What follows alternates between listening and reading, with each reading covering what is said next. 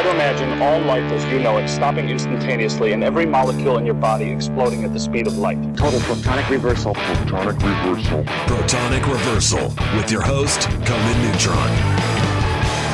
Broadcasting from a secret underground lair in Milwaukee, Wisconsin. A gigantic middle finger to everything that is rock about music, rock and roll, and corporate power. Thing is, though, if you don't laugh, you're going to go on a killing spree with sharpened nails. Confidence of a hero or a fool, I wasn't exactly certain which. Could not be more professional. It's only one I choose to devote my life to. That's okay. It means something. It means something. And take that away. You know, that's my take on it. What's yours? Protonic reversal. That's like a science thing, right? Indeed. It is a science thing. It is a science place. It's a scientific fact that we are all up in your faces. Time once again for the one, the only Protonic reversal. Welcome to it. Sunday Quarantine's edition of Protonic. I am your host, Conan Neutron. I am a rock and roll lifer who has toured and recorded for over 22 years, most known for the band Conan Neutron and the Secret Friends. Music is a huge part of my life, and I use the format of this long-running podcast to talk about music with musicians whose work I enjoy and respect. Folks that may or may not be household names, but do something very special. This is episode 271. If this is your first time listening to the show, all the archives are protonicreversal.com and are always free. No ads, no sponsors, no kidding. If you'd like to support the show and get episodes sooner, you can give $1 a month to patreon.com/protonicreversal. And if you like the show or even just a single episode, please feel free to share it along, like, subscribe, or post a review. All that helps people find the show, and it's just a darn nice thing to do. And Joe Carducci, talking to a great man, a very interesting man, part of an interesting time in history, who continues to make great art, and from a state that is very mysterious for a lot of people these days. And additionally mysterious is how the phone connections can maybe not be reliable. Mr. Joe Carducci, how you doing, sir? Pretty good, Conan. Thanks for calling. Yeah, it's awesome to hear from you, and of course for the listeners who would not be aware of that, Wyoming, a very vast and wide land, but you don't have necessarily the infrastructure that you have for like major cities. You're more prone to events, weather events, things along those lines. Would that be? Yeah. This, I had to run the phone line from the telephone company box to the phone, and I used to have it up on the roof. So this, a couple days ago, I drilled holes and got it into the house right away. And so it runs, through my rooms to get to where the phone is. And it's a landline, and I'm old-fashioned, and that's, the way it goes. Well, I will say this. Doing a show like this, you almost grow really to appreciate when folks do have landlines, because there is sort of a binary aspect to it that it's generally either working or it's not, rather than the sound that is people turning to robots. I don't know how the BBC and some of these call-in shows deal with, one bad cell connection after another. I mean, it can be a disaster on some of those live radio shows. Oh, I'm sure it gives anyone who's producing it, nightmares, to put it bluntly. Yeah. I mean, it's rough business, to say the least. But you're with us now. Thank you so much. I think it's very telling that. You're a hard dude to introduce because you've done so much stuff and so much of it's so important. But let's actually start with the new stuff. Let's start with these new writings. You've got a new book. It's awesome. I haven't read the whole thing, but through the Night Heron bookshop, Night Heron Books. And can you just tell us a little bit about it? Because it's kind of. I'm not sure what exactly I expected, but it's a little bit different than I expected. Can you give us a little bit of a background for it, the locations, all that? Sure. I mean, I I grew up in Naperville, Illinois, and I was, I was born in 1955, so I was listening to Top 40 radio, almost all through the 60s, and, loved garage rock, loved the British Invasion, loved, early hard rock. But, probably my third year of high school, I just sort of turned on to movies. And Sure. I had nothing, I had no real ambition before that. I wasn't a good student, but I was capable occasionally of writing. And, as I got interested in feature film and, originally probably I was interested in old Hollywood, like 30s gangster movies and horror movies, and the European contemporary art cinema, like Bergman and Yeah, of course. and Godard and stuff like that. And you're watching it at the time. They had one movie a week on public television. Then I got a driver's license. I could go to the art houses that were, near Chicago, and I focused on screenwriting, pretty quickly as the thing you could do. I never really. I've owned some cameras, but I never used them. Right. Some people it's a different skill start set. shooting film the minute they're interested in movies. I always thought that writing was the element I could specialize in. But, when I got out, I quit college and moved to Hollywood in 76. And, I was only 21. I really couldn't write a good screenplay yet. And punk rock was, starting. And I heard the Ramones on KROQ, and I heard the Sex Pistols on K-West, the Import Show, and L.A. I bought the first issue of Slash while I was in L.A., and that was in probably early 77 when that came out. I didn't know any of them. I rarely, I lived right off the boulevard, and I know that the Mask was there, Right. and Sure.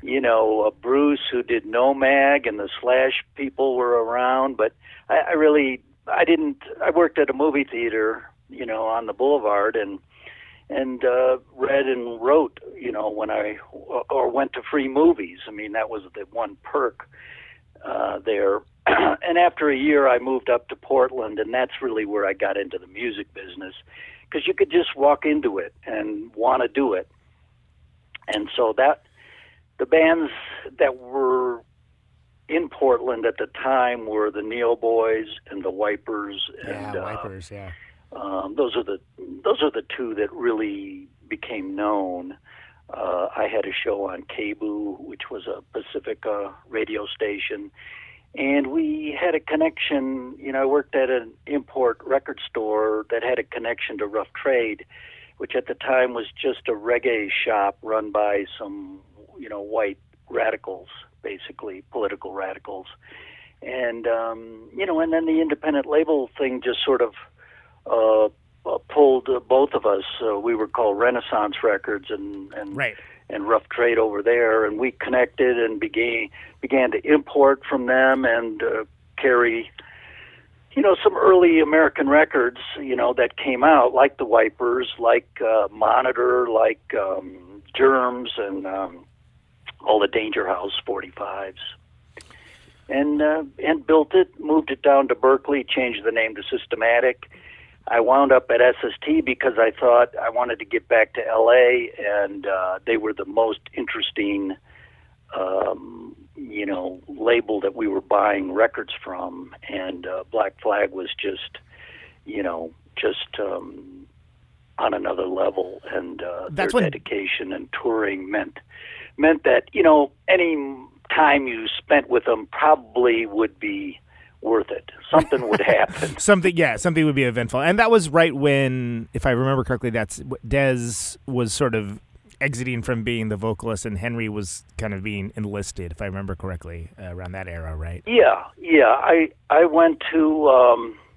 I was visiting family in Naperville, and they were, on their way back, and they played Chicago, and Henry was traveling with them. I didn't know him. I really had talked to Greg and Chuck, mostly ordering records on the phone, and I'd met them once in their van, so that was the whole troupe. This is their lineup circa '81, and brought them down to Systematic, and so they could see what we were doing, what kind of place it was. Basically, it was a two-man office, the owner and me. And then eventually Joe Pope, who was in the band Angst, was working for us and ended up being the owner after I left, and Peter gave it to him. And but we, talking to Chuck before I really knew him, I asked him, have you? I asked him if he'd heard the Dix 45. And he lit up right away, because they had been around the country already. They knew how good the Dicks were, and they knew the record, yeah. And so gave him the idea that I knew what was going on. And when they toured and they went into the local record store, there really was only one per city that was buying from us. And if you weren't buying from us in, 81 from Systematic, you probably weren't carrying West Coast hardcore records, because they immediately, the Adolescents, even the earlier stuff like the Avengers, that stuff just really started blowing out the doors. And other distributors eventually got into it, but Systematic was an important company that's sort of forgotten, as things developed. And it's interesting to me, and one of the reasons why I was so excited to have you on is because this era, especially for the younger listeners, just might seem like it's from another planet, let alone another time, because it's so different than it is now. Like now you have the ability to, if not the promise of reaching people all over the world with just a computer. Like it's you don't, it's not like, it's not, certainly not guaranteed, but even the distribution of physical media, there was no avenue to do this. So this was something you guys were basically had to create on your own. Well, in my downtime at Systematic in that period, you would, you'd look at the Enemy, and you'd look at Sounds, and you'd look at the fanzines, Slash, Flipside, Discords, New York Rocker, and plenty of others. I mean, more and more every year, every month it seemed like. And you'd read the reviews of records, and at the end of the review, typically there was an address. And anything that sounded interesting, you'd write for a sample, telling them that Systematic was a distributor and a mail order company. And, we ordered as little as 25, but as many as 150, 200. And we restocked. When something was good, we restocked it. Other distributors they wanted something new if it fit into the genres they understood as sellable. And they didn't really listen and, make a judgment and push stuff, and that kind of person tended to, become either a Joy Division fan or, they were really into 4AD or right. really into Disc de Crépuscule, all of this styler, affectation. And, you couldn't tell them, hey, there's this band that's not like anybody else. and they put out a 7-inch. You could tell about 20 shops buyers in America, and you'd get them to buy 3 or 4 of them. And it might be Car Sickness, a band from Pittsburgh. I don't know if any of them went on to keep doing music or not, but we didn't really care about that at Systematic. We were music first, basically. Well, and it's almost, it seemed almost like a pioneer mindset, right? That you would explore new lands and find where the friendly territory was. And I'd rarely call anybody to order records. We had to spend a lot of money calling record shops and get the buyer on the line, and and that was costly. Long distance was costly. It's another difference technologically. But I caught the tail end of it, but I remember it well. You do it in the mail, and then it would take a long time, to get the sample, a long time to mail the order to the band, and then the band would ship the record. And, the American stuff would come in one at a time.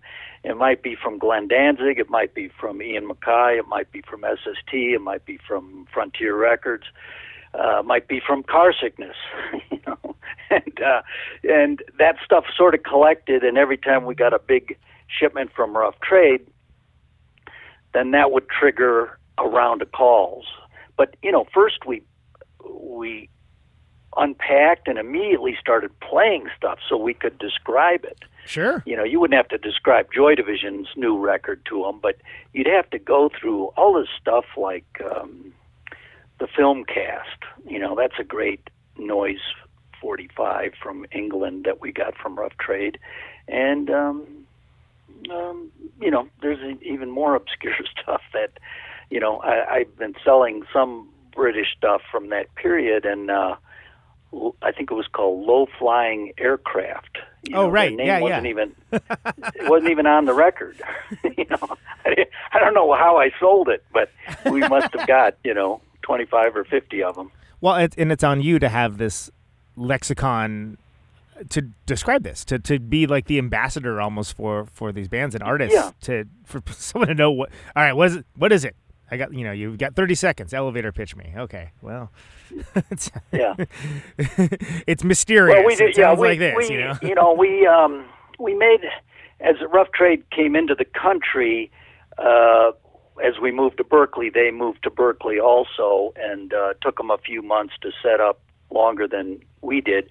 So what we did was we did a push to add accounts, and we got into like a little bit less great record stores with less hip buyers.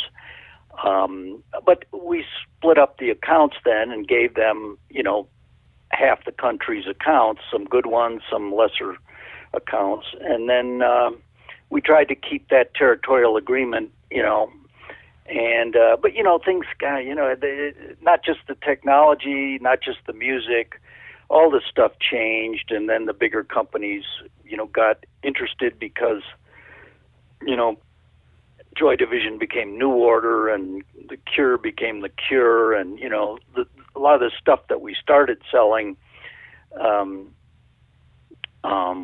went through the roof, and and so every importer or distributor was carrying that stuff, and Systematic became known for the West Coast hardcore bands, I guess you would call them. But we've been carrying all that stuff with our other stuff from the beginning.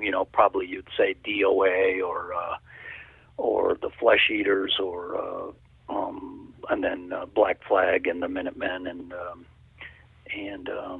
I don't know, Middle Class. That's another thing that's considered the first hardcore record, I guess, even though they're basically art rock people. But yeah, and you had a whole pantheon. It was a lot of fun, and I did feel like I had my finger on the pulse, for those 4 or 5 years at Systematic. And then when I got down to SST, I sort of, that's a big scene in a bigger city, but I did kind of lose track of, what was coming out around the country. And it's so interesting to me because I just think about the fact that, Rolling Stone was massive, like massively influential. Like that was like the thing, is also from previous generation. And Jan like said some really nasty things about, like, he was not a punk rock fan at all. Like he was not like, and this is so some people where they may have, again, without the internet as we know it today, had limited exposure to even knowing about what a thing is. Having someone influential like that basically talking trash, and that's well, that's a challenge. You're right though, because you couldn't do without Rolling Stone. So we at Systematic, we solicited mail order customers primarily through classified ads in Rolling Stone, and you would do ads in Slash or Cream magazine even, and you wouldn't get any response. So the readership of Rolling Stone was a serious readership in terms of music, and you'd get 25 or 50 requests for a catalog. When you explain to them you were offering these obscure imports and American independent labels, and none of that was written about in Rolling Stone. And I think it's a lesson in the power of editors and publishers, that writers are way ahead of them. And so even today, if you're reading the straight newspapers, no one writes for the newspaper unless they're willing to be rewritten by an editor who actually doesn't know what the reporter knows. And they may have been a reporter, but they are rewriting.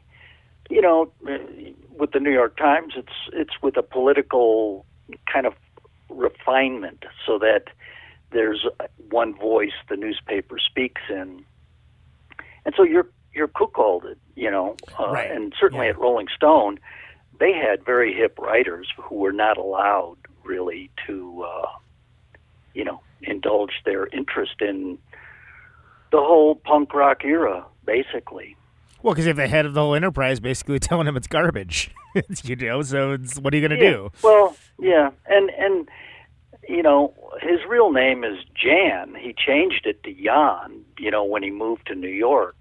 And in New York, he became a publisher instead of a music guy.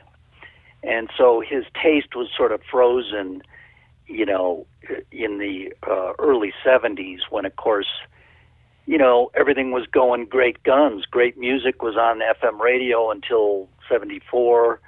Then FM radio gets formatted sort of like across the country, so that, the same song is a hit everywhere on FM. Right. FM is now a commercial band, not underground radio anymore.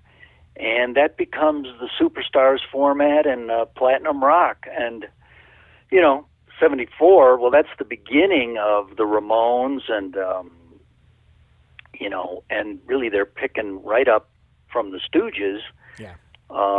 Television, Blondie, all that stuff is kind of like on the periphery. Yeah. A lot of that goes way back into the 70s. The difference is, people were, in a sense, the musicians who went into music after 74 had been kind of sold a bill of goods. There was no career to be had. You could be as good as the Ramones, as good as television, as good as, only the Talking Heads, really, maybe the Go-Go's, really broke through, I guess, people who were legitimately part of, the punk rock scenes from the 70s, and that hurts a band like Television, they're great, and then they're also rans, they don't know what to do. Perubu doesn't know what to do. Perubu becomes basically, a rough trade art band, because there's nothing here in this country for them. And they had a shot, but that's where Rolling Stone and the FM programmers closed off the possibility that even the first Perubu album coming on major distribution or major independent Mercury, there were no Mercury. There was nothing for Mercury to do that could sell that record. Nothing, because it was closed off. Yeah, well, and it's so ridiculous because, and sorry to interrupt, but it's so ridiculous because for a system that sort of founded itself on tearing down the walls, what they ended up doing is erecting new and different walls. Whether it was by intention or not, and it's that story. Where's that story? There's no 5-part documentary on that story that I know of yet. So, but anyway. No, I mean, Michael Azerrad said that he wrote "Our Band Could Be Your Life" because that co-production from public television. It was the BBC, I think, and the Boston, public television station, History of Rock and Roll. And they jump from, what do they do? They jump from Blondie to Nirvana. Which nothing else happened in between there. Yeah, that's exactly. like jumping from, in 2001 from the bone to the spaceship. Right, exactly. It's like you're missing something. And Azerrad thought, "Oh, Jesus, I better write a book." I mean, that's a motivation I understand. No one is going to give me an advance to write a book I'm going to write. But he was in New York. He wrote for Rolling Stone. He had, some bona fides I didn't have. But he pitched the book, got it done, and there's some great stories in that book. And it was triggered by this void of history, right. Official history that I did watch that series, but I don't remember it. It does. Everyone cares about the 60s, so they do a better job of the 60s than they did of the 50s or the 70s is what it amounts to. 100%. And I'll say this, at the time of this recording, I watched that Velvet Underground documentary last night, and I enjoyed it, but there was a very heavy focus on the Warhol era stuff, Factory, all that. And then when it came down to the third and fourth record and basically anything Doug Yule was involved with, there's about 10 minutes where it's sort of like, oh, yeah, and this stuff happened. And then, there's somebody cattily saying, yeah, they just became a rock band. Something along those lines. And it's the story I wanted to tell. I get it. I read someone claiming that Doug Yule got more respect from the film than he's had in the past. Maybe the books are worse as far as those later years. Yeah, I mean, I think that's a low barrier to cross, but right. I mean, it doesn't treat him disrespectfully. It just look. There's like 45 minutes of seeing what John Cale and Lou Reed are up to before the Velvet Underground ever happens, and not that isn't interesting, but to me, it just seems funny that I feel like that, and I realize that I'm atypical in the fact that I've sought out all this information about this band for years and years before it was all immediately available on the internet. So the fact that I didn't learn that much new that says more to me than to the movie. And it's the movie that, he wanted to tell the stylish, like a completely cool, a million bands formed because of them story of the Velvet Underground. Yeah. But it's just very telling to me that even with that, it's like, oh, yeah, but that doesn't fit our narrative, so we're just going to leave that out. We're just going to, whatever, we'll acknowledge it. But yeah, it's a shame because really the first half of the 70s, you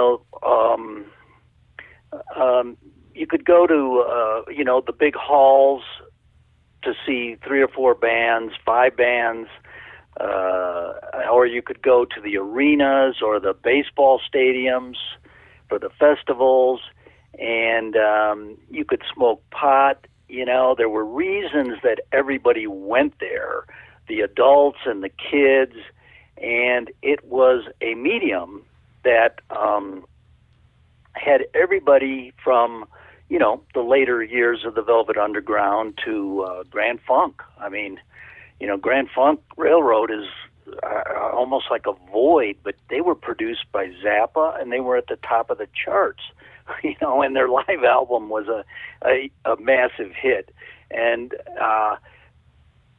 but there was everything in what is now called arena rock. A lot of it is just large dance halls where you would go and you'd see the Stooges, or you'd see Hawkwind, or you'd see them both together with ZZ Top, or whoever, Uriah Heep. I mean, just a million bands went through that medium, and at some point the scene elders of rock and roll, meaning Rolling Stone and the intellectual elite, I guess, of music, didn't want to rub shoulders with the rednecks or the kids or whatever, and so the medium of arena rock becomes for kids, teenage boys, and getting drunk for the first time and throwing up all over their seat, and it becomes a place you don't want to go to. Right, exactly. Yeah. And then punk rock reinvents club music, small venue rock and roll, and but it takes 15 years after the Ramones for Nirvana to chart, and when Nirvana charts, that's a little more meaningful than when Blondie had a hit or Devo had a hit, that kind of, or Talking Heads, they acclimated to the charts. Right. And I mean, you get into that a little bit in that kind of idea with the rock and the pop Narcotic, where you talk about how basically there's a whole decade, like we were talking about, decade plus, that was just auction starved for attention. And then, now there's the Ramones at baseball games. Now there's there's this, and people so don't even look at it. Like, it's very different. That the media, captains of media, Lee Abrams and Jan Wenner, were really a criminal influence, because in aesthetic terms, they were retarding the culture, and it's airplay. That's oxygen to a band, and if the brain doesn't get oxygen, it's retarded. It gets retarded. You lose brain cells, and that's what happened. And one of the problems of, say, we didn't call it even punk, never mind hardcore. When we were in the bunker, trying to market this stuff, we at SST, we fought against, the maximum rock and roll or the Discord straight edge idea that you should first cut off your hair before you come to our concerts, because there was this sort of, this sort of club-like membership mentality, and teenagers are somewhat like that, but it was encouraged, I guess, by the blackout of the media, that it was us against them, and punk rock was, in England they thought rock and roll was dead, and that's what punk rock did. That's not how Americans thought. The American scene came out of musicians who hung out at record stores and were doing their own records going back to the early 70s, and it doesn't really catch on until television and Patti Smith and maybe the Residents or Chrome, or people who were doing records in the mid 70s with no hope for distribution, really.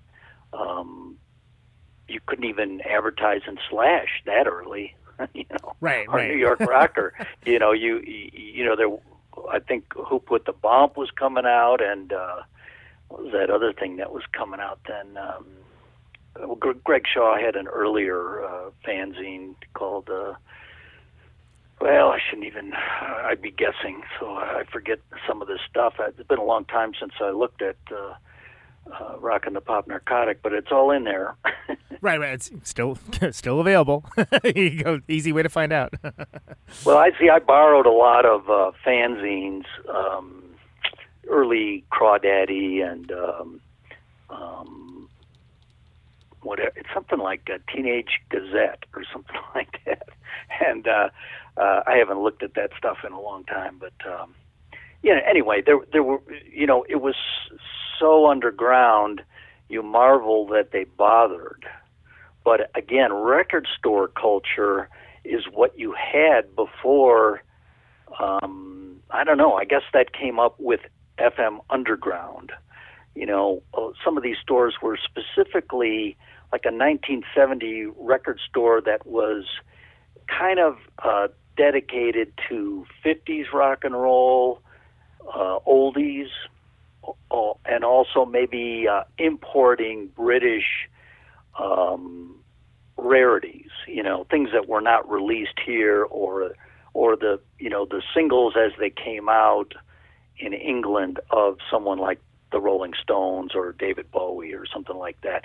So there were these specialty record stores, and those became very important to us at Systematic, and a number of them turned on to American punk rock, and how could they not? I mean, we were distributing Slash magazine and sure, Nomag, and the writing in Slash, and the records coming out on Danger House, and then SST. I mean, it just, what was going on in LA was was extremely important, and it took me a long time to say, oh yeah, if Tower Records had been national, things would have been a lot easier for us.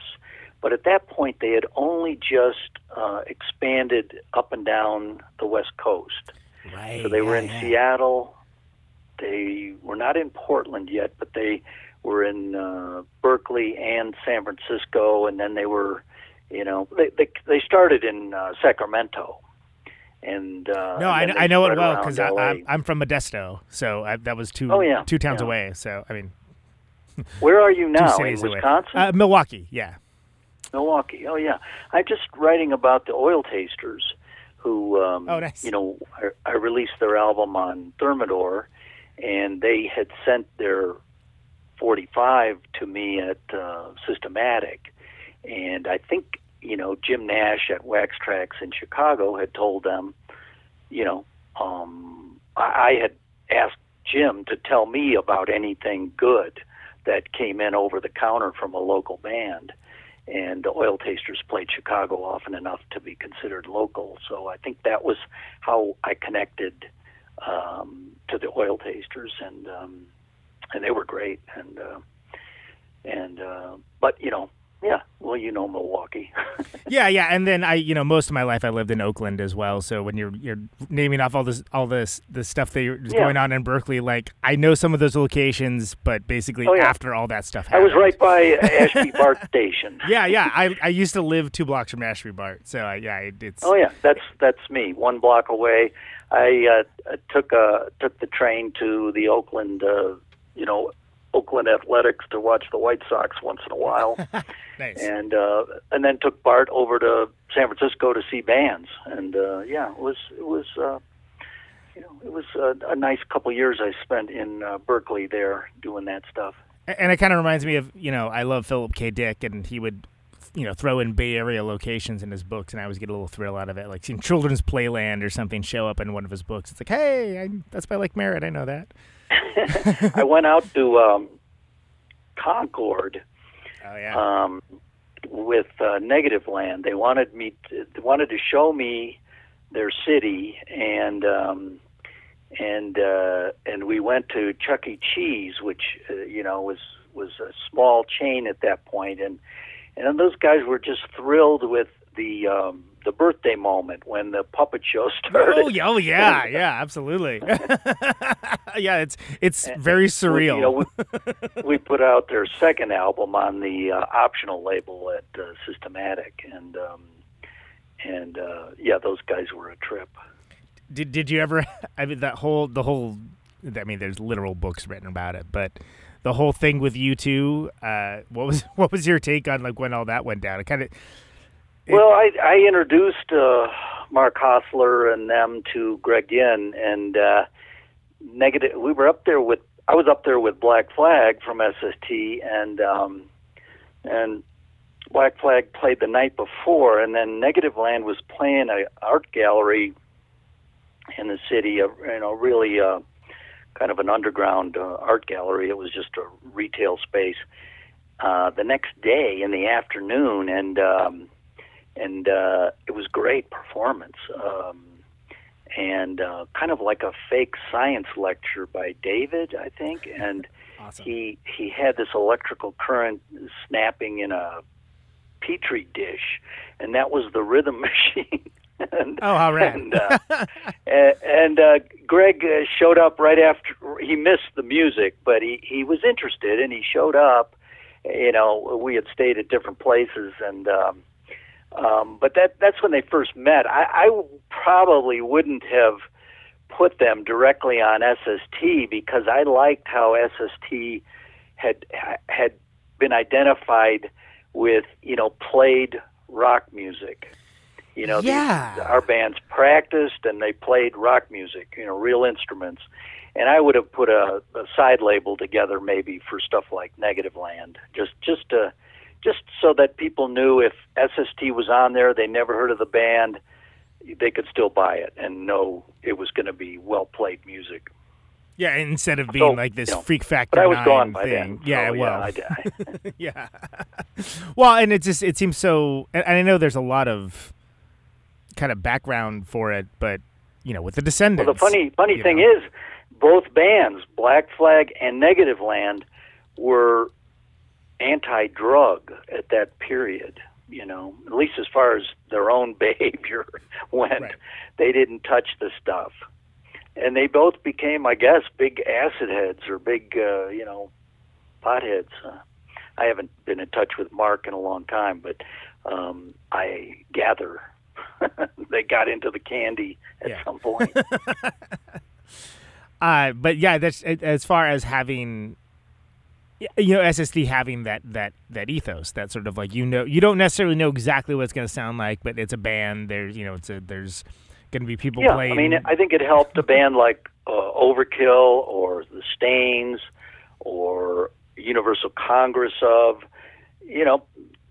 records that people would maybe look at. In retrospect, I think we should have done what the early 60s, late 50s record labels did and put an SST logo in the top right corner of the record front cover. So it's just because really if any label had an identity in the early 80s, it was SST. Yeah, absolutely, and a strong one at that, right? I mean, it was a brand you could trust. It would have been a catastrophe because every band would have objected. I had to convince Husker Du, the Minutemen, Saccharine Trust, and the Meat Puppets to talk them out of putting out records without their name on the front cover. That seemed to be a dream, to release a record and not put your name on the front cover. I guess some people in some British bands did that, but I think Greg and Chuck said they had talked the Minutemen out of doing that on the Punchline album. So they added that little typewriter thing, in the middle of the painting. Yeah. But, for some reason that was a dream of all bands. It's like, we don't even need to put our name on it and make people hunt for it, or they'll find it by radar. I don't know, but it was funny that they each came up with that idea independently of each other. Yeah, and it's talk about an idea that has not aged well too, and not that it was fantastic at that point, Yeah. especially for an independent Now band. it's different. I mean, now, like you say, it's all digital. It's foreign language to me. I use Facebook and I use YouTube through Facebook to post music because, I lost a friend who was about 13 years older than me, and he had, he was into music in the 50s and early 60s in a way that I was too young to be. And he got into Delta blues almost exclusively, jug band and Delta. And but he would, in his old age, he would complain. He would notice that young players could play really well. They just didn't know what to listen to, in his opinion. He had identified what he thought was the greatest of the folk musics, being the Delta blues, and in terms of band music, the first rock and roll was jug bands, is what he thought. So he put those two together. The Delta blues was country, the jug band was city, and both were actually within 70 miles of each other, probably, Memphis and the Delta. But what I took from that is, you want to not just complain about that. You want to post the music people should know about, and so I kind of use Facebook with that in mind. Is for my own filling out my knowledge of obscurities from my era. 50s, 60s, 70s, 80s mostly, but also just this is my best opinion based on the knowledge I have, and I hope there's some 20-year-olds out there who are benefiting from that, because the marketing power of media is always going to choose a thinner gruel, than Right, yeah. a real meat and potatoes band, because the media, rock and roll is something that's best, listened to live, from a stage in a small place, and anything between the stage and you. Meaning radio, records, recording studio, is it's going to benefit pop, not rock. And if you realize that, you can sort of compensate, and that's what I thought I did when I kind of early figured out that SST was, just getting the first non-Black Flag record, the Minutemen 7-inch, Paranoid Time, and then hearing the Second Trust, I thought, oh Jesus, this is do these guys ever miss? Right, yeah. Well, and they had an advocate in you to be able to articulate why it was important and why it would be something worth the listener's attention. And that's I see that, and that seems I'm obvious. I'm not a musician. See, if I was a musician, Greg and Joe Baiza and Mike Watt, they I heard your interview with Kira. They know what they know, but they're the musician. They have a different perspective. It's. I mean, they've listened to great bands, and they have that. But from really outside of it, I guess it's not necessarily easier to see, but. I think I know what a record buyer needs to know about better than maybe a musician does. Yeah, you can distill it down to even just like what hooks you in, right? And then like that, there's other folks that would, be like, oh, that sounds cool, like interesting. Okay, I'll check that out. And just having that guide, that guide into the music. That's something that these large corporate monoliths can't provide. And that's never going to be replaceable. No.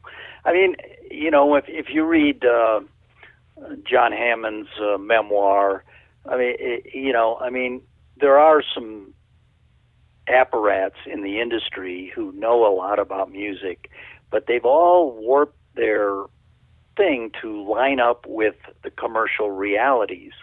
Now, our perspective coming out of Systematic was, listen, do the best, your best idea, the best way you can. And, whether it's Car Sickness or Flipper or the Oil Tasters or Black Flag, not every band that's great is a populist has a populist hook. Black Flag had a populist hook. And they could be sort of like a gateway drug, for a 14-year-old. In a way that probably Flipper wasn't going to be that, or Negative Land, that comes later, as you expand your listening, and so yeah, the other thing I was going to say about the musicians I worked with at SST was, by the third or fourth album, they all were kind of looking for a way into radio play, and so you've got the later Husker Du, the later Minutemen.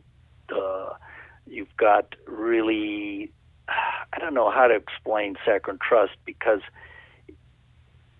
they went in a jazz direction, which was not the same thing as more typically college radio. Right. Influence, which is what you got from the Minutemen and Husker Du and the Meat Puppets. Black Flag also, their commercial steps were more towards what they thought of as the hard rock, acoustical experience, the audience that liked guitar rock. And I like that approach better than the pop new wave accommodation that Husker Du and even the Minutemen and Firehose did, or the Meat Puppets. The Meat Puppets early on were really wild, and they might turn a corner and completely change what they were doing on stage in the middle of a show. So I was kind of bored when they were, when they settled into a thing that people seem to like.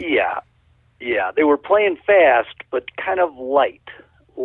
And I thought too fast for what I would like to hear Kurt play on the guitar. And you need to not play that fast to really play psychedelic and melodic, which he's capable of really doing amazing stuff. But also, I remember him flipping backwards off of the Al's Bar stage and being, landing on his feet, still paying guitar. Right. which has a lot, yeah. Yeah. A few years later, I told Kurt after a little bit of a disappointing set, I guess I'll never see you flip over backwards and land on your feet again. They were just doing a well-oiled set that didn't really stop for anything, and then it ended on Good Golly Miss Molly, and there he cut loose with the guitar, finally in the encore.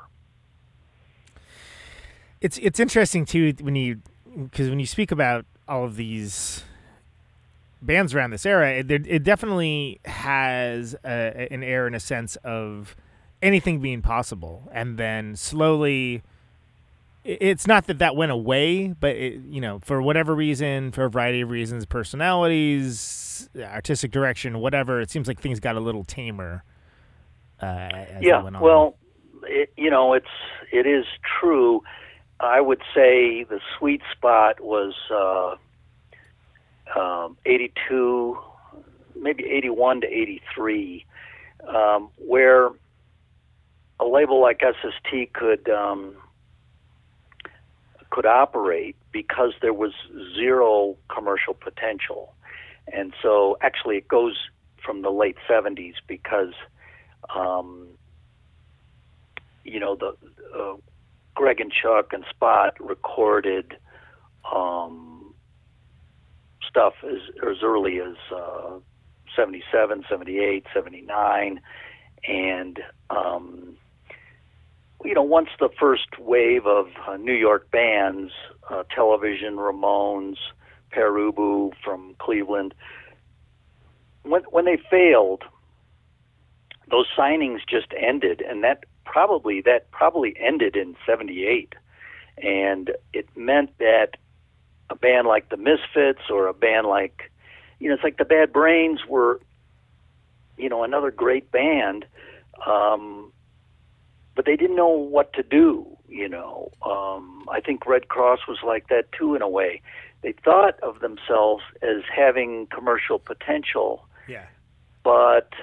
and so half the time they would look at what we were doing at SST and be interested in it, and then the other half they would think there's got to be a way to get signed to a major, right, and it's harder on the East Coast for Bad Brains to decide. They did do an early 7-inch record, and they had problems with their manager, and whether it was in print or bootlegged, I don't remember. I didn't know all of that stuff. We talked about doing a Bad Brains record, and they showed up with some time in L.A., and Spot was in Texas doing the Dicks. So they would have gone into the studio with Spot and then didn't when he wasn't around. And that's a shame, I think, because that could have really been, the best representation of them before they went a little more metal, Yeah. But that's the thing. I think Greg and Chuck put bands in the studio quickly when Spot was able to do that, and the reason is they knew, because they were a little bit older, they knew that a great band wasn't necessarily going to last into its third year, and if you didn't record them, they might be gone they forever. might never be heard from. Well, that was a problem with the Screamers for the longest time, right? Yeah. Well, I think they were a little pretentious and thought, they were they were either going to get signed or that they were too good for too good for vinyl records, and they wanted to debut in video form, right? Which the world wasn't ready for that, but I was lucky to have seen them. They toured once up the coast, and I saw them in Portland, and that's the thing. They were so good, but of course, they had the Gary Panter, Screaming Head logo, and that brought a bunch of people into a Portland hall that we'd never seen at a Wiper show. Sure, it wasn't a big crowd, but a lot of curiosity seekers. And I don't know. No one asked them what they thought of it, but they couldn't have forgotten it because Tamada was. He swore he was regularly staring right at you. Right. It almost looked like Tamada de Plenty, right? So it worked perfectly. Yeah, it was unlike anything else, and I'm sure I'd like to see that Velvet Underground film. I was never that aware of them, and I heard the stuff on the radio when they got on the radio, and then I picked up some records, and I was an Eno fan, so I have the Nico record, I think. Oh, sure. Eno does something with, and but they had that element that they were talking about. Is it Todd Haynes, the director? Yeah. He was talking about how anti-hippie the gay sensibility was, and it was Stonewall, pre-liberationist gay, so it wasn't political. Right. That's one thing that was kind of odd about San Francisco or being near there in Berkeley in that period, 80, 81, is, there were plenty of gay punk rockers, but they felt completely alienated from what you think of as gay San Francisco culture because it was hedonistic and into physical beauty and spending money in fine restaurants and looking good, Well, it's an easy pull for it to go to. The punk rock thing was, much rougher and and didn't trust any of that disco, right. Hedonism. It was an interesting culture clash, and then of course, all those men die, and they're weird. It's an outlaw voice, but also a rich culture, monetarily rich, yes, and consumerist, and that voice is gone.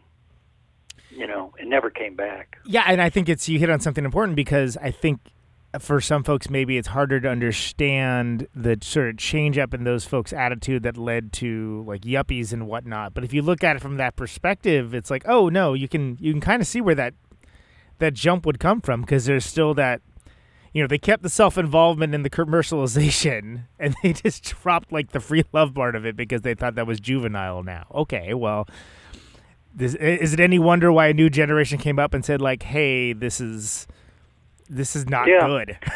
Well, we don't like this. Well, we're sort of, I guess gay culture became sort of inherited by the lesbians who didn't die. And then, left-wing politics is always around. I mean, punk rockers sound like old hippies now. And I guess Exene said something, last night. So that's a big contretemps on Facebook today. Oh, God. And, I'm sure, yeah. Yeah, I mean, so they're just arguing about, well, half of X appears to be, QAnon. Yeah. And I wouldn't say that, but, they're certainly right-wingers, and the other half is left-wingers. And, my joke was I used to think because Juan Williams was on both Fox and NPR that he was single-handedly holding the country together. He was the bridge. And then NPR fired him. Right. So now it sounds like X is holding the country together. And Lord help us. Makes perfect pictographic sense, Right. X is two slashes opposing, meeting in the middle. Yeah, the what do they call it? Not palindrome, like the symmetry of it, right? Yeah. Well, I don't know if you saw. I don't know if it was Please Kill Me. Somebody did an interview with John Doe just 2 weeks ago, maybe, and I thought he had a very mature, beautifully stated explanation for, the mix of political sentiment within the band. He's an interesting dude. And that is really rare, that kind of is. understanding. It is, because he has a very articulated worldview and sense of politics himself. So to look at it from an overarching perspective, like from a larger perspective, and to have that ability to sort of, I don't agree with that, but that's what it is, and here's how we're going to work through it, and we're not going to. I don't think you're a terrible person for thinking that way. I just don't agree with you in any way, shape, or form, and that's pretty interesting to me. There's not a lot of that these days. Yeah. Well, you don't. It's a voice that nobody says. Nobody hears that because people have chosen sides, and there's and yet, my side, your side, exactly. And X meant a lot to probably not my generation so much. I mean, I'm more like Chuck and Greg and Spot in terms of age. To me, X was maybe not quite modern enough sounding. I was explaining to someone else. Bill Stevenson was just up here, and we had a long talk, and I was talking about. We were talking about the Replacements as another band that just wasn't quite modern enough. It's like, why would you listen to the Replacements or X when you could listen to the Wipers and Black Flag? You know, right? Or the Germs, or somebody that was of the moment. And of course, the moment included all kinds of different sounding bands. I love the Sleepers and Flipper, and the Minutemen, and St. Vitus. I mean, but there something you did. I guess it's the American version of that English idea that you could kill rock and roll and it was over, and then all you needed was a little bit of David Bowie in your background, and you could do New Order, or you could do The Cure, or you could do Flock of Seagulls, or ABC, or to just rip off R&B, or that's what they did. I don't know what they really thought. In the punk sense, I thought The Fall was the only band that really followed through on their original premise. Well, and without almost a single regard to what the listener cared about it, to a certain degree. Yeah. I mean, just. But then our version of that was sort of like, you didn't really want to hear that. That earlier there would be a white musician's ambition to sound black, to be blues conversant, and to have a smooth, a smooth blues R&B approach to, the slow hand on the guitar. You just didn't want to hear white blues bands anymore. I was amazed I liked the Blasters and X as much as I did, because there is a way to play roots music that is not what the hippies did to it. Oh, sure. I mean, what do you think about? I mean, like James Chance, right? Yeah. I mean, that's yeah. Yeah, that's one way to take it. Caleb from the Oil Tasters described himself once to me as James Siegfried's understudy, or roadie. Nice. And before he left Milwaukee for New York and changed his name, and but I wonder what he was doing in Milwaukee. I don't think there's any record of James Chance recording in Milwaukee before he moved. Yeah, you gotta wonder. It's considering the path that he took. You gotta wonder what does the early days look like, I mean, right? people who went to New York for certain reasons. Kim Gordon left L.A. to go to New York. I mean, that was much rarer because right. If you're in Chicago, Milwaukee, Cleveland, you're going to go towards New York. But to me, L.A. was the place to be, and there's some element of the quality of SST and beyond SST, just the city itself, is about the accessibility of major entertainment industry. Yeah. There were no pressing plants in the Bay Area, and we didn't realize that when we moved there. And so it was obnoxious trying to organize record releases. You could master at Fantasy, but they didn't have a rock and roll sensibility, really. I was only in there once in a while. We did that. We mastered the SPK album there. And saw Neil Schon walking down the corridor. Oh, nice. The same day. Funny. I think. Go ahead. No, I'll talk about anything you want to. Well, I realized we hadn't talked about. We talked a little bit about social media, but I mean, you've been maintaining a blog that I think is quite interesting for about 10 years now. That New Vulgate blog. Yeah, I mean, we used to be weekly, and I promised myself that I wouldn't learn how to lay it out and do the posting, and so I've lost help doing that end of it, and that got me out of the habit of it. We're about to do a new issue, and I'll have something on the oil tasters in that, and then I've got an essay from a Georgian photographer who covered Sergei Parajanov, the filmmaker. Oh, cool. And so he's got a little remembrance in English of Parajanov that's very good, and we'll use his photos, and that'll make a nice issue. But yeah, it seems like, once a year maybe we can cough up an issue. But I spent so much time also on the film book that dragged me away from the blog.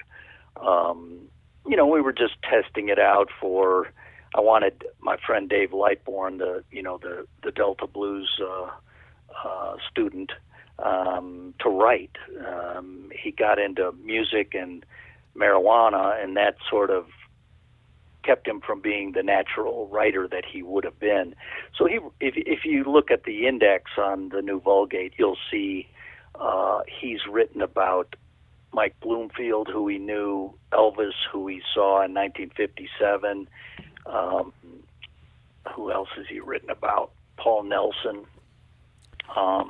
There's some very good pieces that I got out of David before he died, and would have been nice, and I would have maybe kept on it a little longer or a little more often if he'd been around. But it was hard to get him to write. I mean, I've avoided, certain things.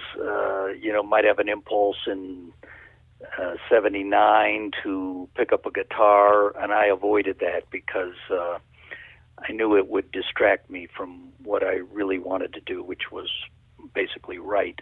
The film book, which I studied Parajanov for, is called Stone Mail, and that's the book I've spent the most time on. I think people like the Enter Naomi book the best, but the Stone Mail, the film book, is, I think, the best realized book I've done. It's the best design book too. I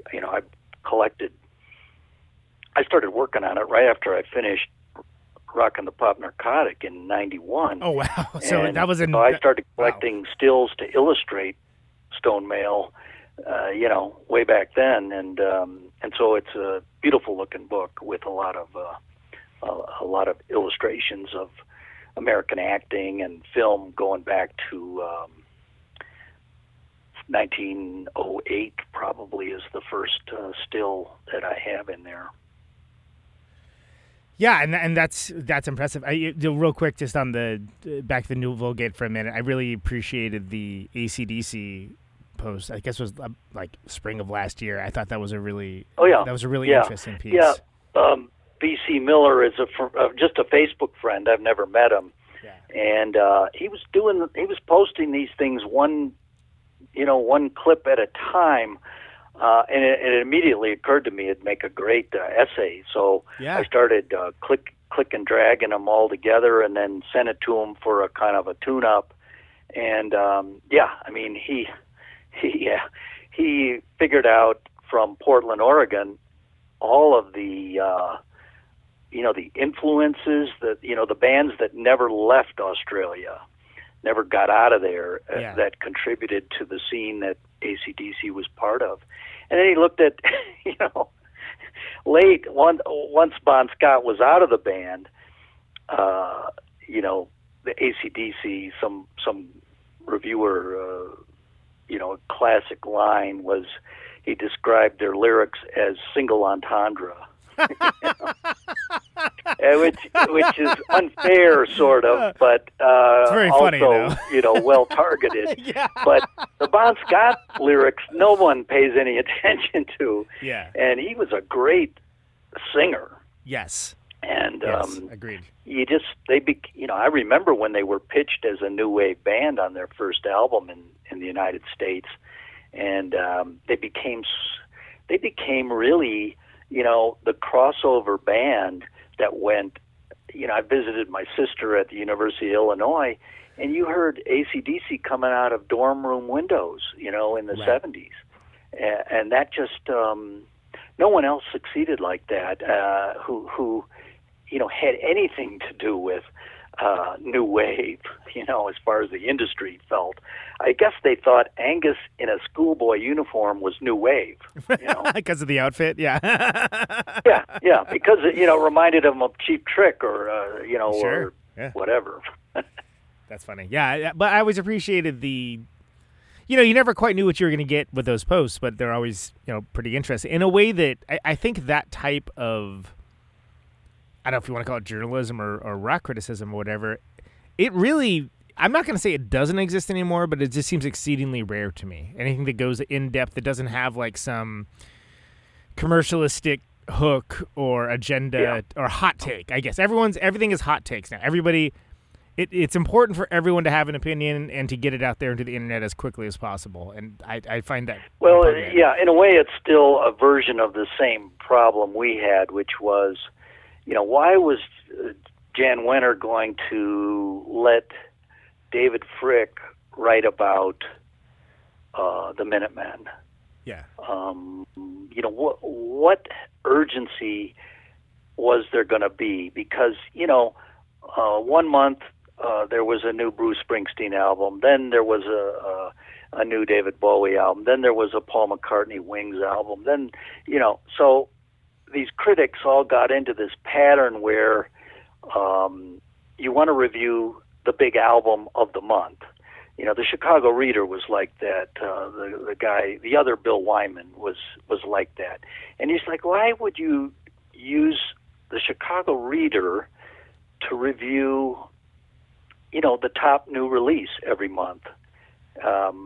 When your club listings are full of, Black Flag, Minor Threat, Who's in Town, L7, there's all these bands going through the clubs, and they're not paying any attention, until eventually they started paying attention. But even then, it sort of was top-heavy to Smashing Pumpkins, Wilco, it's just sort of like there were great bands in Chicago, but they died on the vine as late as the 90s. Well, and I'm not sure if you notice this or not, but I would say sometime around the early 2000s, there seemed to be this push towards kind of making it rebellious to like mainstream pop music. Like that's the rebellious opinion, where it's like, well, that's mainstream pop music by its very nature. It's very difficult to say it's rebellious to listen to it. That's the canny industry, and also people who listen to music for a living. It turns into a job to listen to new stuff, and what you really want to do is write about the Replacements or the Blasters, or Bowie, or even the Velvet Underground. They don't really want to write about the Velvet Underground. They really didn't like, the guys who were old enough to have been around, by and large, did not like them. They you could, not every writer was a real hippie in the sense. I mean, I think I didn't understand how deep hippie, how perverse hippie was until I really moved down to L.A. And then, Laurie from the band Monitor and Raymond Pettibone, they had an interest in the perverse aspects of hippie, which had sort of been forgotten or laundered out of it, because people use hippie to mean the political hippies, or the blues hippies who were just trying to play soulfully, or it was an interesting kind of sharp-edged philosophy in part. and not that friendly. Right. Yeah. Not always so friendly and socially, well integrated. Yeah, and again, it seems like there was this push, and I could mention the outlets that I would personally blame for them, but it kind of being the things that I ascribe to Lester Bangs, but sort of like cut rate Lester Bangs, but only the like really indulgent parts becoming what rock criticism becomes. Yeah. Where it's like, oh, this is the reason why I like Lester Bangs is because there was these parts that were indulgent, borderline intolerable, and then he would get to the good stuff, and he'd be like, there's the payoff. And it seems like that there's a whole generation that didn't do that. His interview warfare with Lou Reed. I mean, there's nothing like that. There's nothing like that in the literature. I kept wondering, is that not in the film? Not at all. It's. I mean, unless Lester's dead, of course, he couldn't be a talking head on the film. But you hear kind of anecdotally that Lou was difficult, and you get very little in the way of it being shown on the screen or addressed directly. Let's put it that way. Yeah, I mean, I guess the film is part of this. There is this move to claim. I mean, with punk rock, you get people claiming punk rock is Jewish, punk rock is gay, punk rock is female. All these sectarian claims of authorship. And to me, punk rock begins, in record stores. And there's a certain kind of dweeb who can't get laid, who hangs out at record stores and lives through his records and what he has. And often they were buying records from 10 years earlier. I was talking to Bill Stevenson about Tim Yohannan, and I never quite got around to telling him the story of Tim Yohannan in terms of 80s hardcore. And because he would wear, this is in Berkeley, he would wear a leather jacket and have grease, like a 50s greaser hairstyle. And no one else was doing that then. And he was on the radio, and they started the fanzine. And at a certain point, I mean, Ray Farrell was a friend of his and knew him better than I did. And I think it was Ray, who told me that at a certain point, Tim believed hardcore was the new hippie, and he tied his wagon to it, and he got rid of all of his 60s garage 45s. And apparently he had a killer collection of all of those regional non-hits, Right, sure, yeah. That some loser put out of Houston or Cleveland or, God knows where. I mean, those records are worth a fortune. They're mostly sitting in collections in Sweden and Germany and Japan, probably. Americans won't outbid foreigners for that stuff, or any American, classic records. And but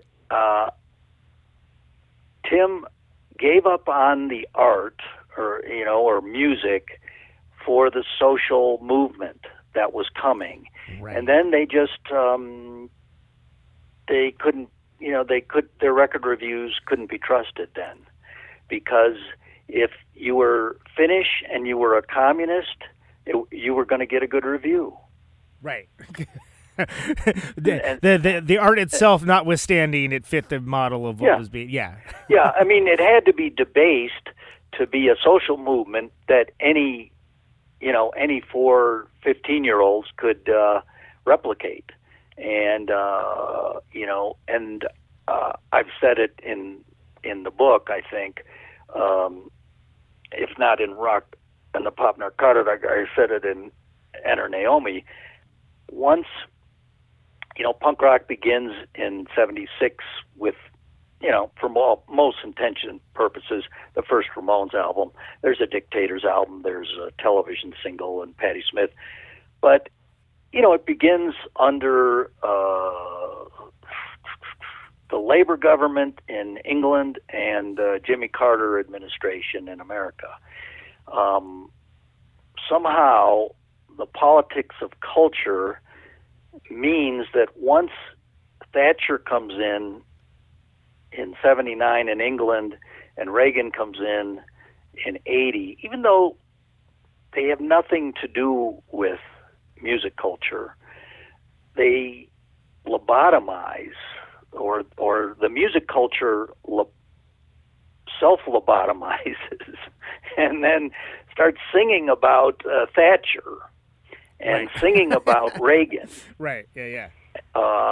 In such a dumb, reflexive way that it almost takes a whole genre out of what you paid attention to if you were me, because that isn't real. You peg your art to a president or a prime minister, for protest. Well, your people aren't going to listen to your music for very long. Well, and it goes back to the your team, my team thing too, right? Like it's just sort of like you're putting on the jersey, and there you go, and it's automatically going to place it at a point of time too. And a certain part of the media, would pay attention to that stuff as if it was important, and every 4 years, Bruce Springsteen, will say, I don't like to endorse candidates, but this election is really an important one, And anyone who needs guidance from a performer, whether he's an actor, a musician, right. a ballerina, you're in trouble. Yeah, perhaps you should consider different sources for your not that, don't get me wrong, not that each person doesn't, it's their choice to do whatever they want, but it does seem somewhat silly to be like, well, you know what I want to do? I want to hear what Miley Cyrus has to say about it, and then I'll make my decision. Nobody's saying that. Yeah, I'm sure Bob Dylan thought what people assumed he thought, but I always liked that interview where the guy from the hip alternative paper was asking him, why don't we? This is in the late '60s. Why don't we get some more protest songs from you? And Dylan is toying around with him, like he doesn't know what he's talking about. And the guy goes, well, like a song about against the Vietnam War. And Dylan says, who says I'm against the war? Right. Yeah. Just messing with him. He didn't know,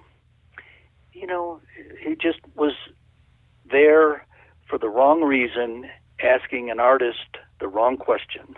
Right, exactly, and who just is like a cat or something. Now he's going to play with them. He's like, I'm going to mess with you because that's what I want to do. I didn't. I mean, my friend David, was a Dylan obsessive because he was sort of a, contemporary of him as far as acoustic guitar and stuff. But I never paid much attention to Dylan. Just like the Velvet Underground, I was,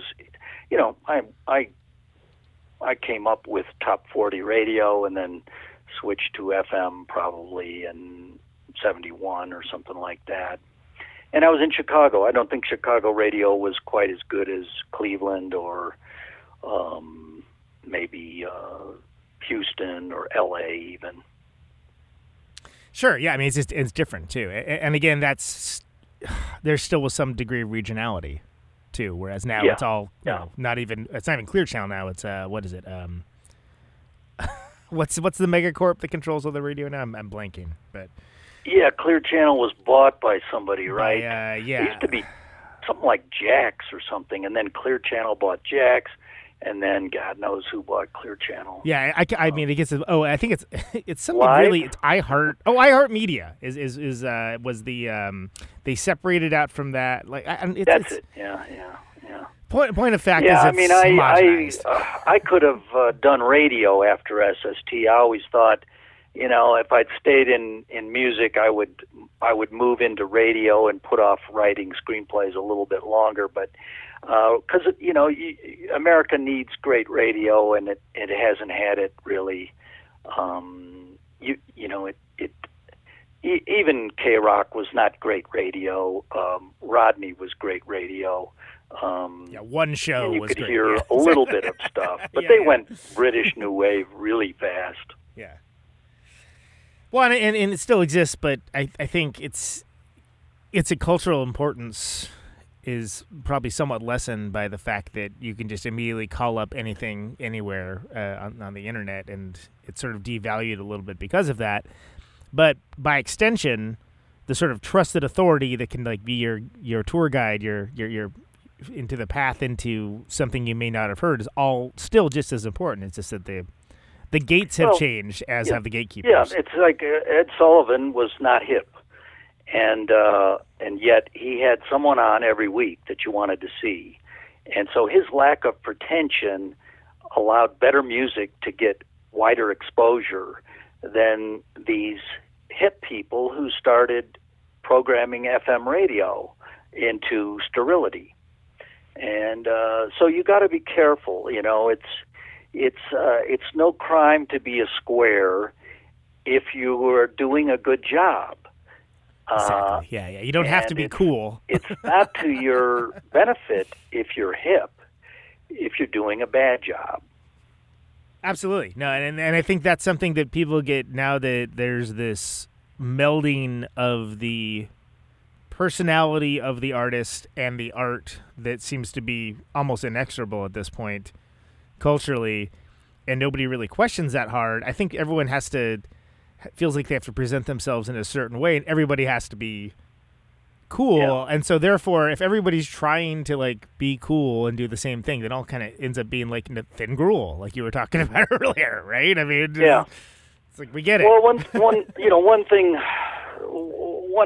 thing I got as someone in late high school years from watching late night talk shows in those days, whether it was Dick Cavett or Bob Cromie or David Susskind, even the Carson Show sometimes, the guests would hang around and they would talk to each other, and you'd see people like Lenny Bruce or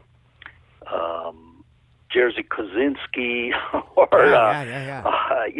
people who were controversial, which in the context of 1970 or thereabouts was sexy. And you got the impression the television host of the show was presenting some controversial people to you. It also included athletes like Jim Brown or Muhammad Ali. They had controversial ideas. Now, that's a code word for you're a racist. That's the only thing that's controversial, is when they don't really, they kind of, you're connected. It's like the black comedian who's on Netflix. Dave Chappelle? Yeah. He's controversial. That means he's homophobic.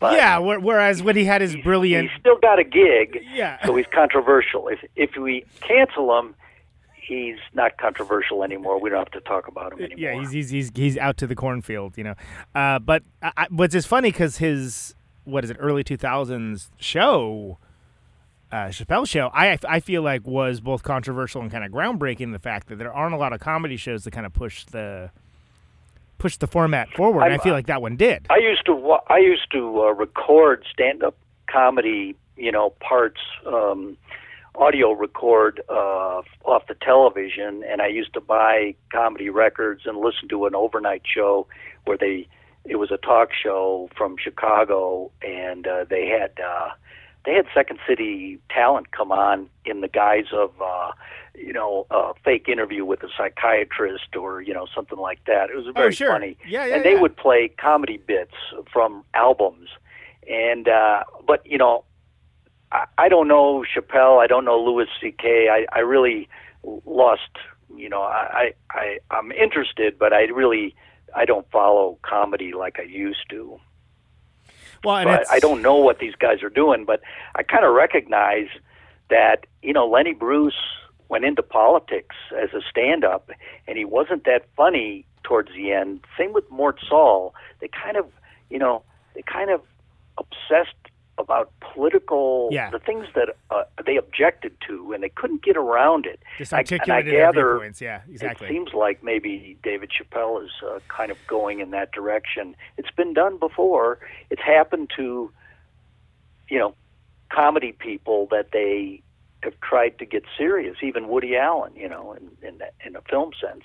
Yeah, well, you're onto something, because those are folks that just started articulating their viewpoints as their act, and like without any jokes. And the example I could think of that kind of works, and maybe it's because he was literally dying of liver cancer, but Bill Hicks, like the last album he did, he's definitely doing that, but it's also just viciously barbed, but like very funny. Like it's still deeply hilarious, but deeply hilarious for someone that can appreciate really black humor. And I think that now that seems to be the model. Oh no, since I've been canceled, I just want to talk about this. Let's talk about Lenny Bruce. Lenny Bruce was canceled. It was before anybody knew what that term meant. Oh yeah, I mean the feminists will demand that you agree that women have a sense of humor, and then seem to prove the opposite. And when you're grading things on political dogma, humor, art, whatever you want to call it, literature, a lot of that stuff is very carefully written. It's going to suffer. And of course, you kind of expect there's a base humanism in any art, even the Velvet Underground, even Lou Reed. Sure, yeah, exactly. But in a way, you want some of these people to be testing, how little humanism you can get away with and still be interesting. Yeah, and they still invite people in, because you obviously you can't repel people and be a successful artist.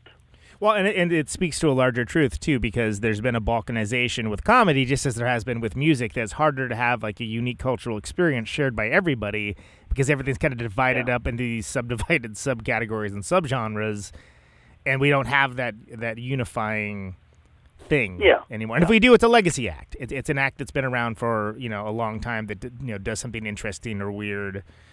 And it's like you could for a while you could on one channel you'd see David Brenner doing classic Borscht Belt comedy, written jokes one after another, bang bang bang, and then you'd see Andy Kaufman or even Albert Brooks, with these conceptual things, and and they were great, and those old variety shows on network television, I think, in a way they were booked more responsibly than MTV or... Sure.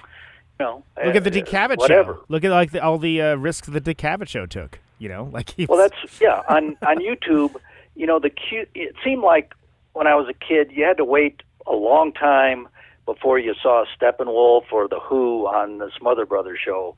But on YouTube, you see just how much great stuff got sent out there on the networks to, literally half the population of the country. There was nothing else to watch, There were 2 or 3 choices. Right. And now there are 2,000 or 3,000. There's nobody doing that good of a job anymore, even as hip as they all are. It's like they studied the Bluffer's Guide. They're really not hip. They just took on a disguise. Yeah, and I would say that there are some... So there's some caveats and exceptions, as there are with anything. Like there was a show, not around anymore, by this guy Chris Gethard that was on cable. That was like the first like talk show format, I think, that like really seemed to push it to somewhere totally different. And I'm not talking about... There's a couple like absurdist, ones as well, like Andre. But there's something keeping, say, even that I can talk to you about film and comedy and music. Right. Something is keeping you on this podcast. Right. Yeah. Well, exactly. You would normally be on Milwaukee television and then be in Manhattan. Right. Yeah. Anybody with the knowledge that can't be faked. I don't. I mean, it's a shame because I do run into very knowledgeable people, and they're in some little niche that they've carved out, and God bless them. I wish you had a bigger audience, based on just talking to you and listening who you're interested in is, and that's what I mean by the retardation of the culture that Jan Wenner and Lee Abrams and different people did. Right. They were the people who replaced Ed Sullivan and Lawrence Welk or whoever. All the squares from the '60s who did such a good job. Jazz was on Sunday morning on CBS in the early '60s. All kinds of stuff was on in the '50s. Folk music and blues music and country music. The hip people got a hold of everything and turned it into a inside game, and we've been retarded ever since. In a way, there's no hope when you really look at what they did. Now it's into volunteer hobbyists who are obsessives, and there's no way for us to share it through the mass media. Yeah. Well, yeah, and you bring up a couple good points as always. That I think there was a brief window in the early '90s where they hadn't quite figured it out, and the freaks got kind of let in, and then they quickly figured out, realized that okay, we can package this, we can market our own like more controllable, safer alternative bands and whatnot, and then that was over, and then that was closed down, and I think that's happened. It took 15 years to educate the audience. Systematic, Rough Trade, SST, Discord, right. Whoever was involved, and they retarded the audience in a quarter of the time. Yeah, and they use 3 years, right, 4 years. and they use the grooves of the grooves of the proverbial record that were created by the underground to do it, which is all the more insidious. That's an incredible downer, but also I think that there is some and kind of maybe looking on the bright side of some of the things you're talking about. Speaking personally, the fact that I do this niche, I do this show, and it's a niche audience full of niche guests for certain niches, but the fact that there is the ability to connect with people worldwide without a major broadcasting studio and $1 million budgets and all that is pretty incredible. It's not as incredible as all the tech people always boast about it being, frankly, but that's the thing about YouTube. If you know what to ask it, you can find anything. Incredible stuff, and you might have paid attention all through the 50s, 60s, and 70s, and there's still stuff on there you never saw. Absolutely. I saw so Gang of Four, there's some news this week that my friend and musical compatriot Dave Pajo of Slint is now taking the Andy Gill role of Gang of Four, and they're going to be touring next year. And I think I saw that. Yeah, I met Dave Pajo once. Yeah. He's the sweetest dude, the greatest talent. Yeah. It's just an amazing pairing of awesome things, and they're one of my favorite bands.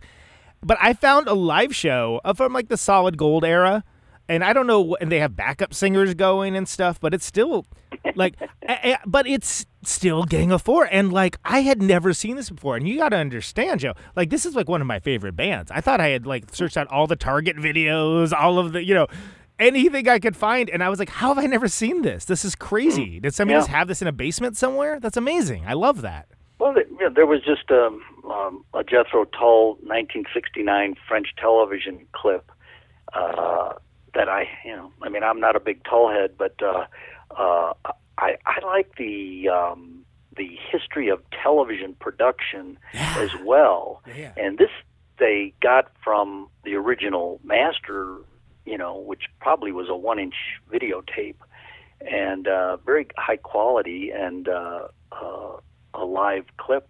And it made me wonder about French television, because they must have thought, why did they make room for all these British bands in 69 to 73, maybe later? Did they feel like, why are we letting the British come in here and play American music? Right, yeah. Can't we play rock and roll? I mean, there was always a few French bands, but it's just odd that French and German television is a great resource for live clips of American and British bands of that era. Yeah, and I find it astounding that there's so much of it that's like entered in this digital archive that you have to know how, where to look for it, and maybe it won't be there, maybe it won't. But I think that's like the good side of the internet. I think it's also training people to be insane, frankly. But whatever, that's neither here nor there, and that's a different discussion. I mean, I draw the line at I don't have a cell phone, and I don't do Zoom or Skype. Yeah. I try to get off the computer. I love the laptop. I've never had a desktop, and it's so much better for writing than a typewriter. I used to hate the typewriter. Oh, sure. And I wrote longhand until the invention of the laptop. And I'm on it quite a bit, but I'm not online all the time. Right. So do you take it to like scenic locales, or take it outside and write, or anything along those lines? I know Centennial is that's no. what. No, I don't.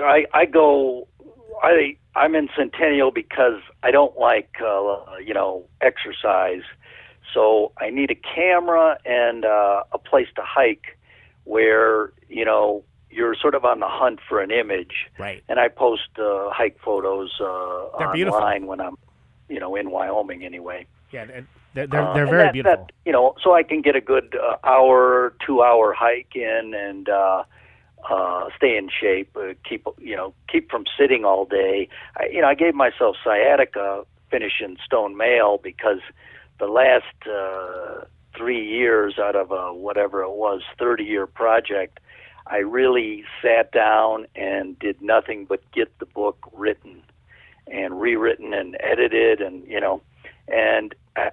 it almost ruined my ability to stand and move around for Yikes. a couple of months.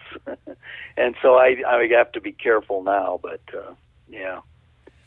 that was a surprise, because I'm generally, I'm not in bad shape. I'm not in good shape. I just find exercise boring. But as long as I can hike or walk along the river, and when I'm in Illinois, it's. I used to live in Minocqua, so I know Wisconsin. We used to vacation up there and ski and come up in the summer, and so I generally do enough outdoor activity. But no, I don't bring the computer with me. That's for sure. Yeah, I mean, so for some people that sounds like a dream. Some people like a nightmare. It's figuring. Yeah, I mean, if I build a new house and I have a deck, then it's conceivable. We only really got wireless out here, 10 years ago. I have a DSL, but now there is a good cell service, so you could actually function without a landline out here now. But anyway, that's. I was amazed one time. Spot was talking to someone on a cell phone because, it just happened that eventually the service got there. It worked. Yeah. Suddenly, out here in the middle of nowhere. Yeah, well, anyone that's toured knows that like there's that stretch that's like this, was it the 70, right? That's just sort of you're lucky to find. No, I guess it'd be the 80, huh? That you're just lucky to get any service at all.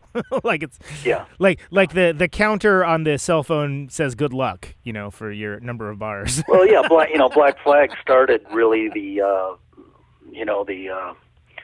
DIY touring, and Chuck, they had to pull over to payphones. Yeah. Or at a gas station, he'd have to run to make a call ahead to book the last dates while they're, out for a month or 2 months. And we worked. When I came in to run the office, this was in September '81.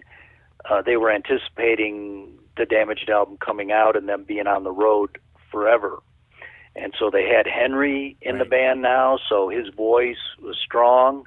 It would never give out. And I was going to be there at the office, and then Mike Shepard was supposed to be coming in at the same time to be the booking guy, so that Chuck didn't have to run to a payphone at every at every stop when he was trying to nail down the last dates or rearrange something or an emergency, or we would ship T-shirts ahead for them to sell.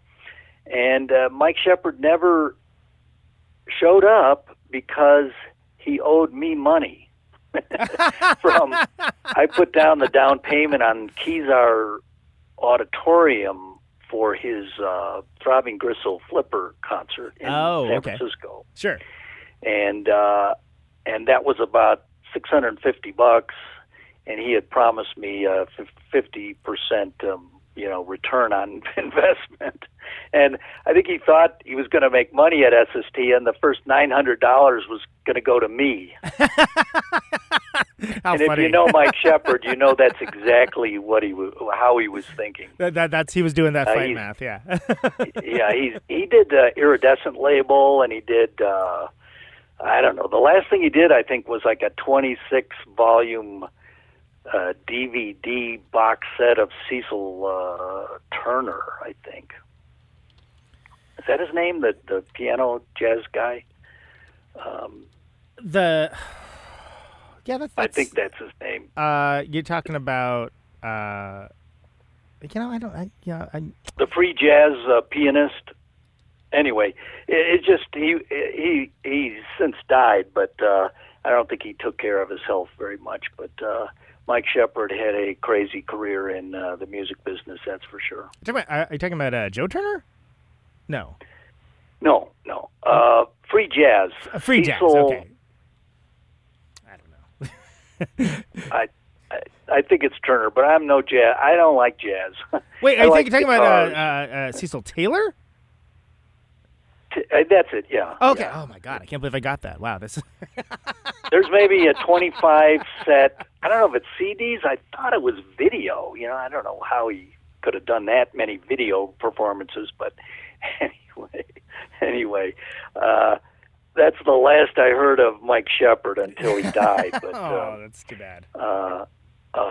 Yeah, he was one of these L.A. characters, kind of floating around, looking for a new money man to do another inspired, but also cockeyed project. I mean, he did both Throbbing Gristle shows, the one in L.A. and the one in San Francisco. Yeah. And he did the Iridescent label, which was Sonic Youth. Death Valley 69, right? 69, Yeah. 45 and I used to 45 have Grave, I think, and some other stuff. I'm missing several middle chapters of his career, but he was a character. So, Joe, two more things. It would be disingenuous of me. The Minutemen is one of my favorite bands of all time. One of my favorite episodes of the show, actually, is when I had Watt on, and I always loved talking to that guy. Jesus and Tequila. Can you, as someone that I believe I've heard you be on record as being not really a lyrics guy, like you're like that's not really like your thing, right? So can you explain? Not when I come to music, yeah. Okay, cool. So can you explain how your involvement on that very excellent song on Double Nickels on the Dime came to be? Well, yeah, when Black Flag toured most of '82 on Damaged, I was alone at SST, and so D. Boon took the advantage to move into SST, which was fine by me because it gave me another set of hands but he would I played the country AM channel, in the office during the day mostly, and we got to talking about country albums, and I was semi jokingly said, well, let's see if we can do a country D. Boon solo album. And so I started writing songs because I was interested in country music. When I like a song, then I start paying attention to the lyrics to see if they're any good, because you can understand them pretty easily. And but mostly I listen for sound and mood and stuff playing. But I wrote 3 songs for D. Boon, and then Mike decided that Double Nickels should be a double album. I don't know if they had a title for it before it was a double album. They probably did, because I think they'd started recording for their next album as a single idea. But they made it a double album, and so they put out a call for lyrics, and Dee said, "Well, I got some Carducci lyrics," and so the one song went into the double album. And I had really only heard a practice cassette D. Boon made, which was just him strumming his way through. It bore no relation to the song that it became. Sure. So when I heard him play it live for the first time, I was kind of surprised. I always pictured it as having a slide guitar solo, bluesy. But he did something almost like classical, Julian Bream or something. Yeah, no, it's an interesting counterpoint. Yeah. But yeah, I was just talking to Bill Stevenson about that song too, because he knew I wrote the lyrics, and he thought Dee rushed through the rhyming scheme of Jesus and tequila. Yeah. He kind of sings it quickly, and I told Bill I worked with Minutemen, St. Vitus, and Angst, and DC3, a few bands in the studio. And I never really had an opinion on singing. It just seemed too personal.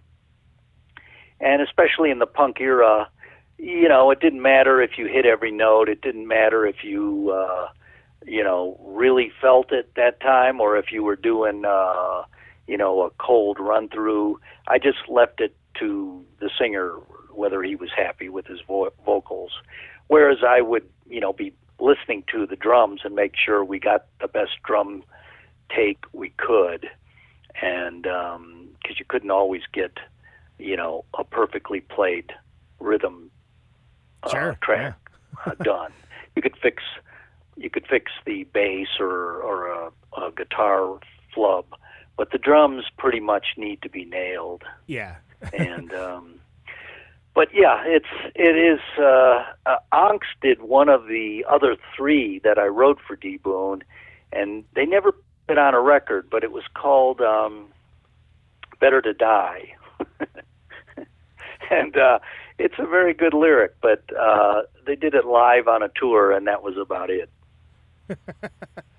Well, D. Boon never did. Yeah. Well, it's the Minutemen started touring. They got busy. They couldn't. There was no time for a D. Boon solo album at that point. Yeah, we know how that turned out, and that's one one of the great tragedies. It was a shame. He was, really a nice, easygoing, friendly guy, and he was around a lot. He was working with Henry on the Ginn's house for a while. Yeah. I mean, he was up in Hermosa quite a bit, and typically I would go to the Minutemen gigs with D. Boon picking me up, and then I would go back with Mike Watt, because Watt would go home after the gig, and D. Boon would go out partying with whoever had the marijuana. and Mike was, Mike was Mike, and I guess he didn't want to be hung over the next morning or something. I'm not quite sure if he was still working in those years, but they'd be going up to Hollywood or somewhere to play the gig, and then I would need to get up there from Hermosa Beach, and I'd need a ride back because I didn't do any driving, almost no driving while I was in L.A. at SST. That's astounding. Wow. That's like really impressive in its way. I counted on Mugger or the Minutemen or the Black Flag van, or I would jump in the Descendants van because they were really busy. So I saw them a lot in 1982 also, and that's peak Descendants, if you ask me. What the Milo album came out, they were playing every weekend at some small bar, and there wasn't a big crowd of stage divers or anything like that. You were just watching the original lineup go through,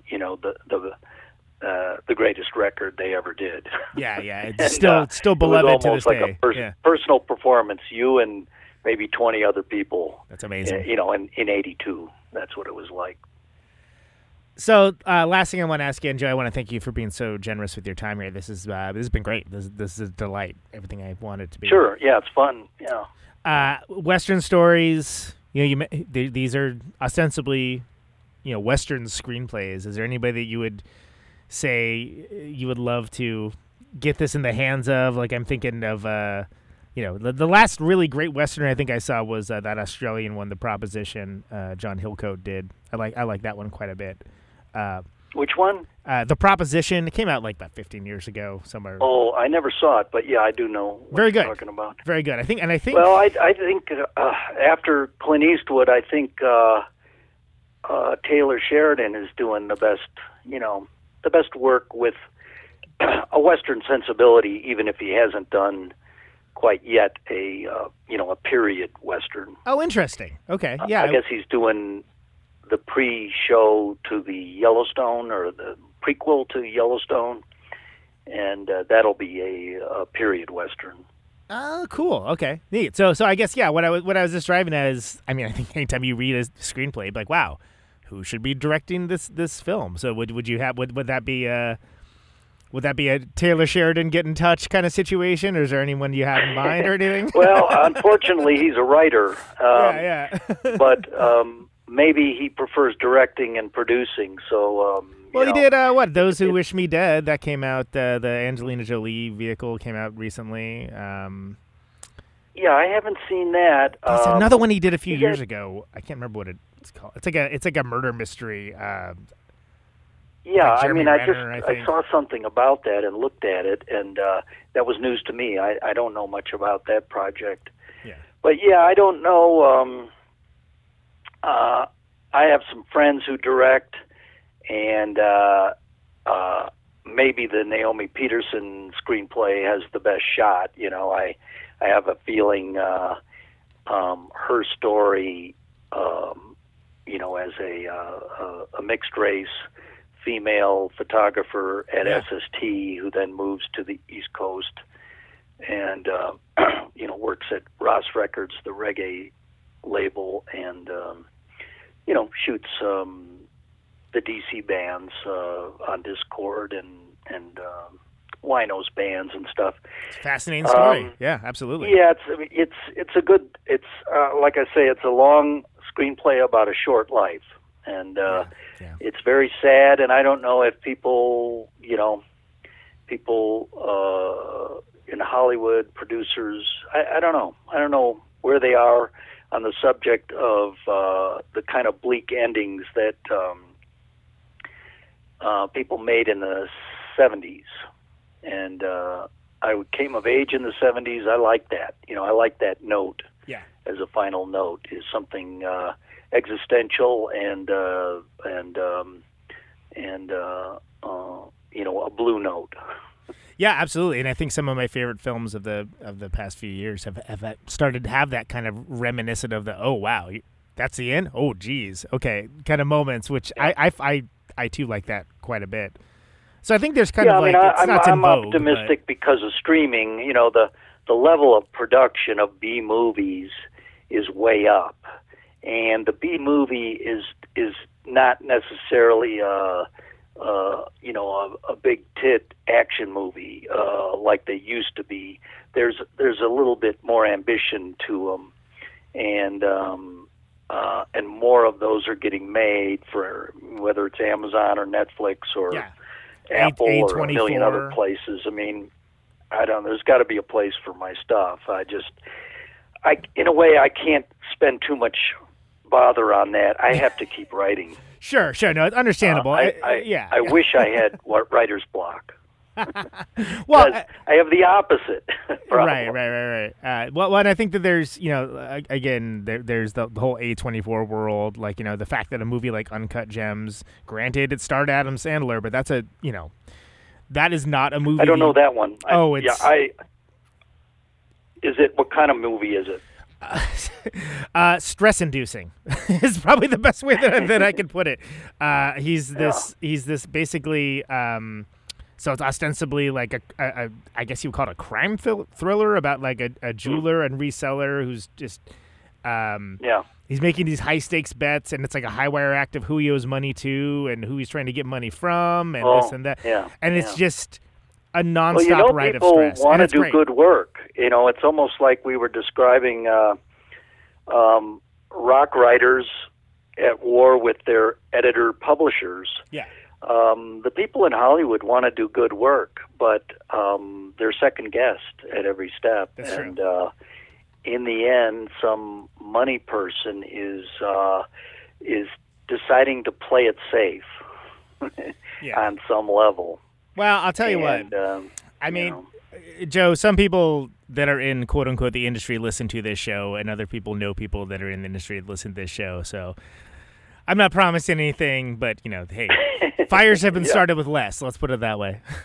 Well, my fantasy is people read my scripts and they get depressed because they're too good to be made. And they know it. Fantastic. Joe. But anyway, I keep writing them. I really love the form because you don't have to describe everything. The camera tells people what a farm looks like. You don't need to describe all that anymore. Yeah, and that's the key to the form, right? That's the key to the format. Yeah. I mean, it's a further step of modern literature. Modernism as a style is the screenplay. If you ask me, I mean, I've thought, well, should I be writing novels and sell the rights into Hollywood? Why? Why would I do that? I settled on this format and I like it, and so I'm doing it. And I've got the nonfiction books. So every once in a while, I have enough scripts that make a kind of thematic. They fit together under in between a cover of a book. So, it's fun to do it, and there's a little bit of cash flow from the books. It's like a miniature SST in a way that I don't have to second guess anything really, and frankly, even if you say went to Routledge or Hachette with the Stone Mail, write a book about action movie acting, put it in as good a pitch as you could. You couldn't, in the middle of the book, do 100 pages on Soviet cinema as the other working class cinema. Oh my God! To compare it to, you just couldn't get away with it. They'd put it into 2 books if you were lucky, but it makes sense as one book because if you write about a subject and you don't compare it to anything, I mean that's the question of life: is compared to what? I was thinking about Marcus Garvey. Sure. If we're as racist as we appear to be from the news media, Marcus Garvey would have gotten all the black people to move back to Africa, a century ago or more. He had virtually no takers. and and life was so bad back then for a black man or a black woman. It just compared to what? Yeah. That's always the question. Joe, this has been so great. And again, folks should go to Night Heron Books, Readout Press, and purchase the Western stories. Or, you can get Rock and the Pop Narcotic. You can get any of the other ones as well. They're all good. Read Enter Naomi before the movie is made. Right, exactly. get in before before it's in the pop culture. But yeah, thanks. I'll definitely be looking deeper into your catalog. I want to hear your Mike Watt interview for sure. Last thing, and it's something I ask everybody. It's an open-ended question. You can choose to interpret it however you like. But why do you do what you do? Well, I was talking to Bill Stevenson 2 days ago, and I just explained to him what didn't need explaining, which is there's no plan B.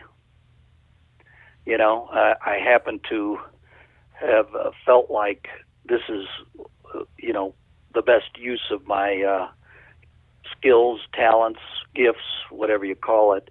I enjoyed being in the record business to watch other artists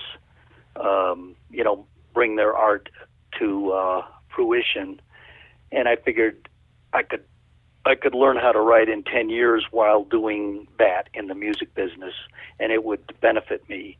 And I don't know if it benefited me that much, but it really was fun. So a good way to spend your 20s.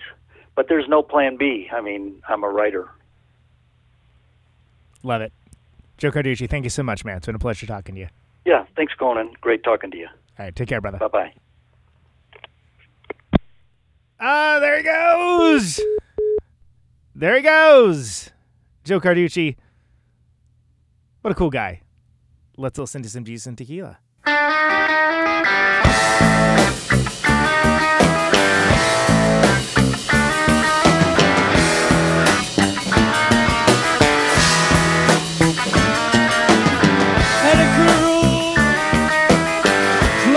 She saw love me so good, made her daddy mad. My woman cried, she's dead to me now. A woman kicked me out, and I can't deny it. My life, tears and tequila, satisfied. I can't deny it.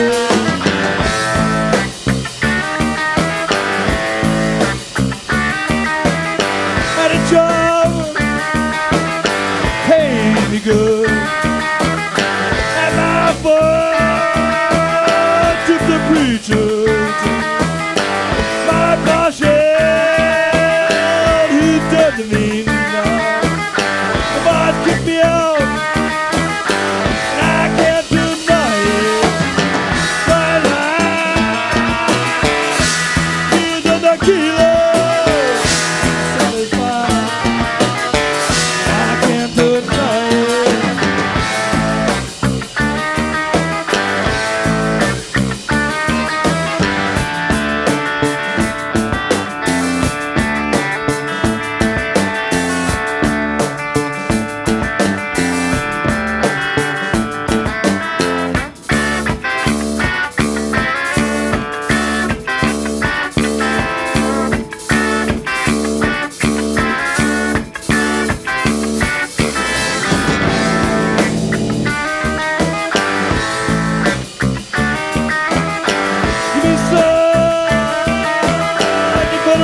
Me now.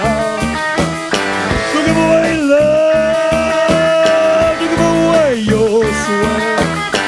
Girl will never know you, and the boss will never know my life.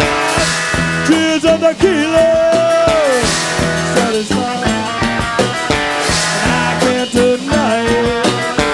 Remember, tears of tequila. Satisfied, I can't deny it.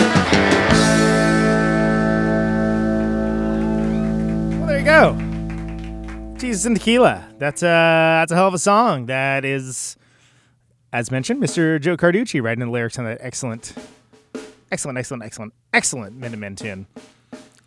Is this thing on? Once again, go get his stuff. Nightheronbooks.com. Readout Press. Can you hear me now? Western Stories, Stone Mail, Rock and Pop Narcotic, Inner Naomi, so on and so on. Interesting fellow, obviously. I feel like we could have done that for another 3 hours, but we gotta save something for next time, huh? Hope you guys enjoyed that. I thought that was a darn good time from my perspective. The name of this show is Conan Neutron's Protonic Reversal. Thank you very much for listening to it. This has been episode 271. Quarantine's edition, Sunday. If you like the show, ProtonicReversal.com for the archives. Always free, no ads, no sponsors, no kidding. But if you want to get episodes sooner, $1 a month. Patreon.com/Protonic Reversal will achieve that goal. Help support the show. Signing off. And that's always appreciated. Mr. and Mrs. America, all the ships at sea.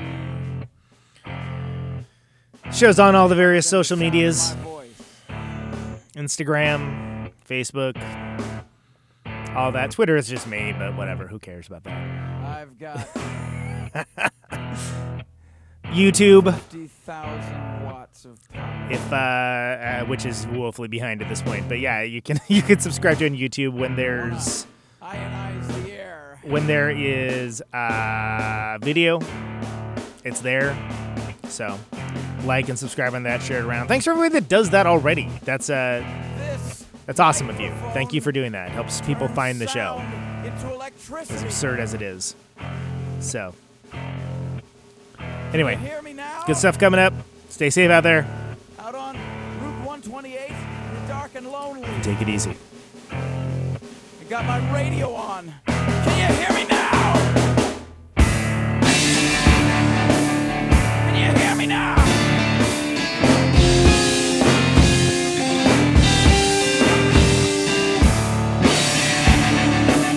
Can you hear me now? Can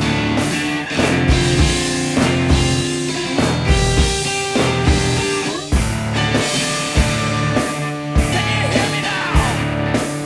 See in the radio.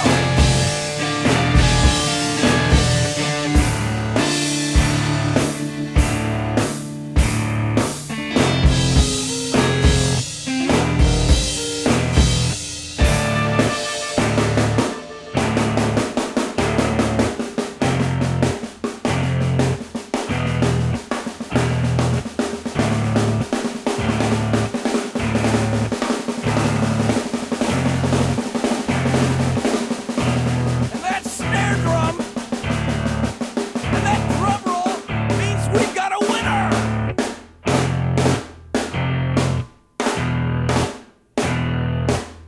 If you're the fifth caller, or any caller at all,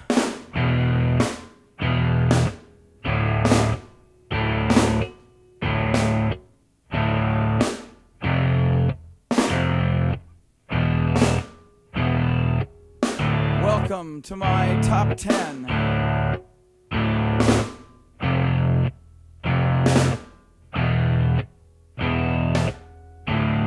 I'd like to thank our sponsor.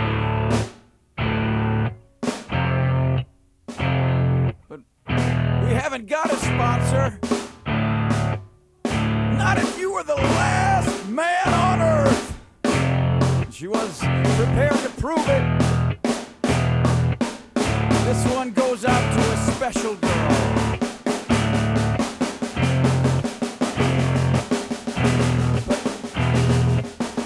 But there is no special girl.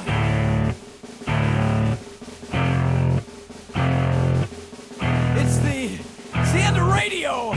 The last announcer plays the last record. The last what? Leaves the transmitter. circles the globe in search of a listener. Can you hear me now? Can you hear me now?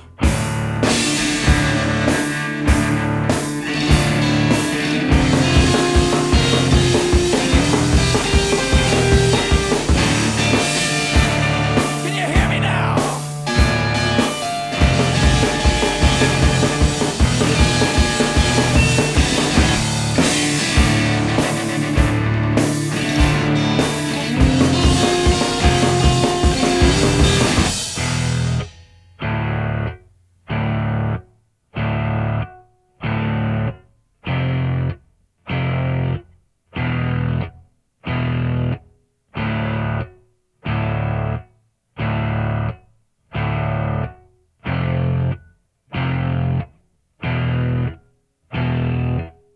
Is it really broadcasting if there's no one there to receive? It's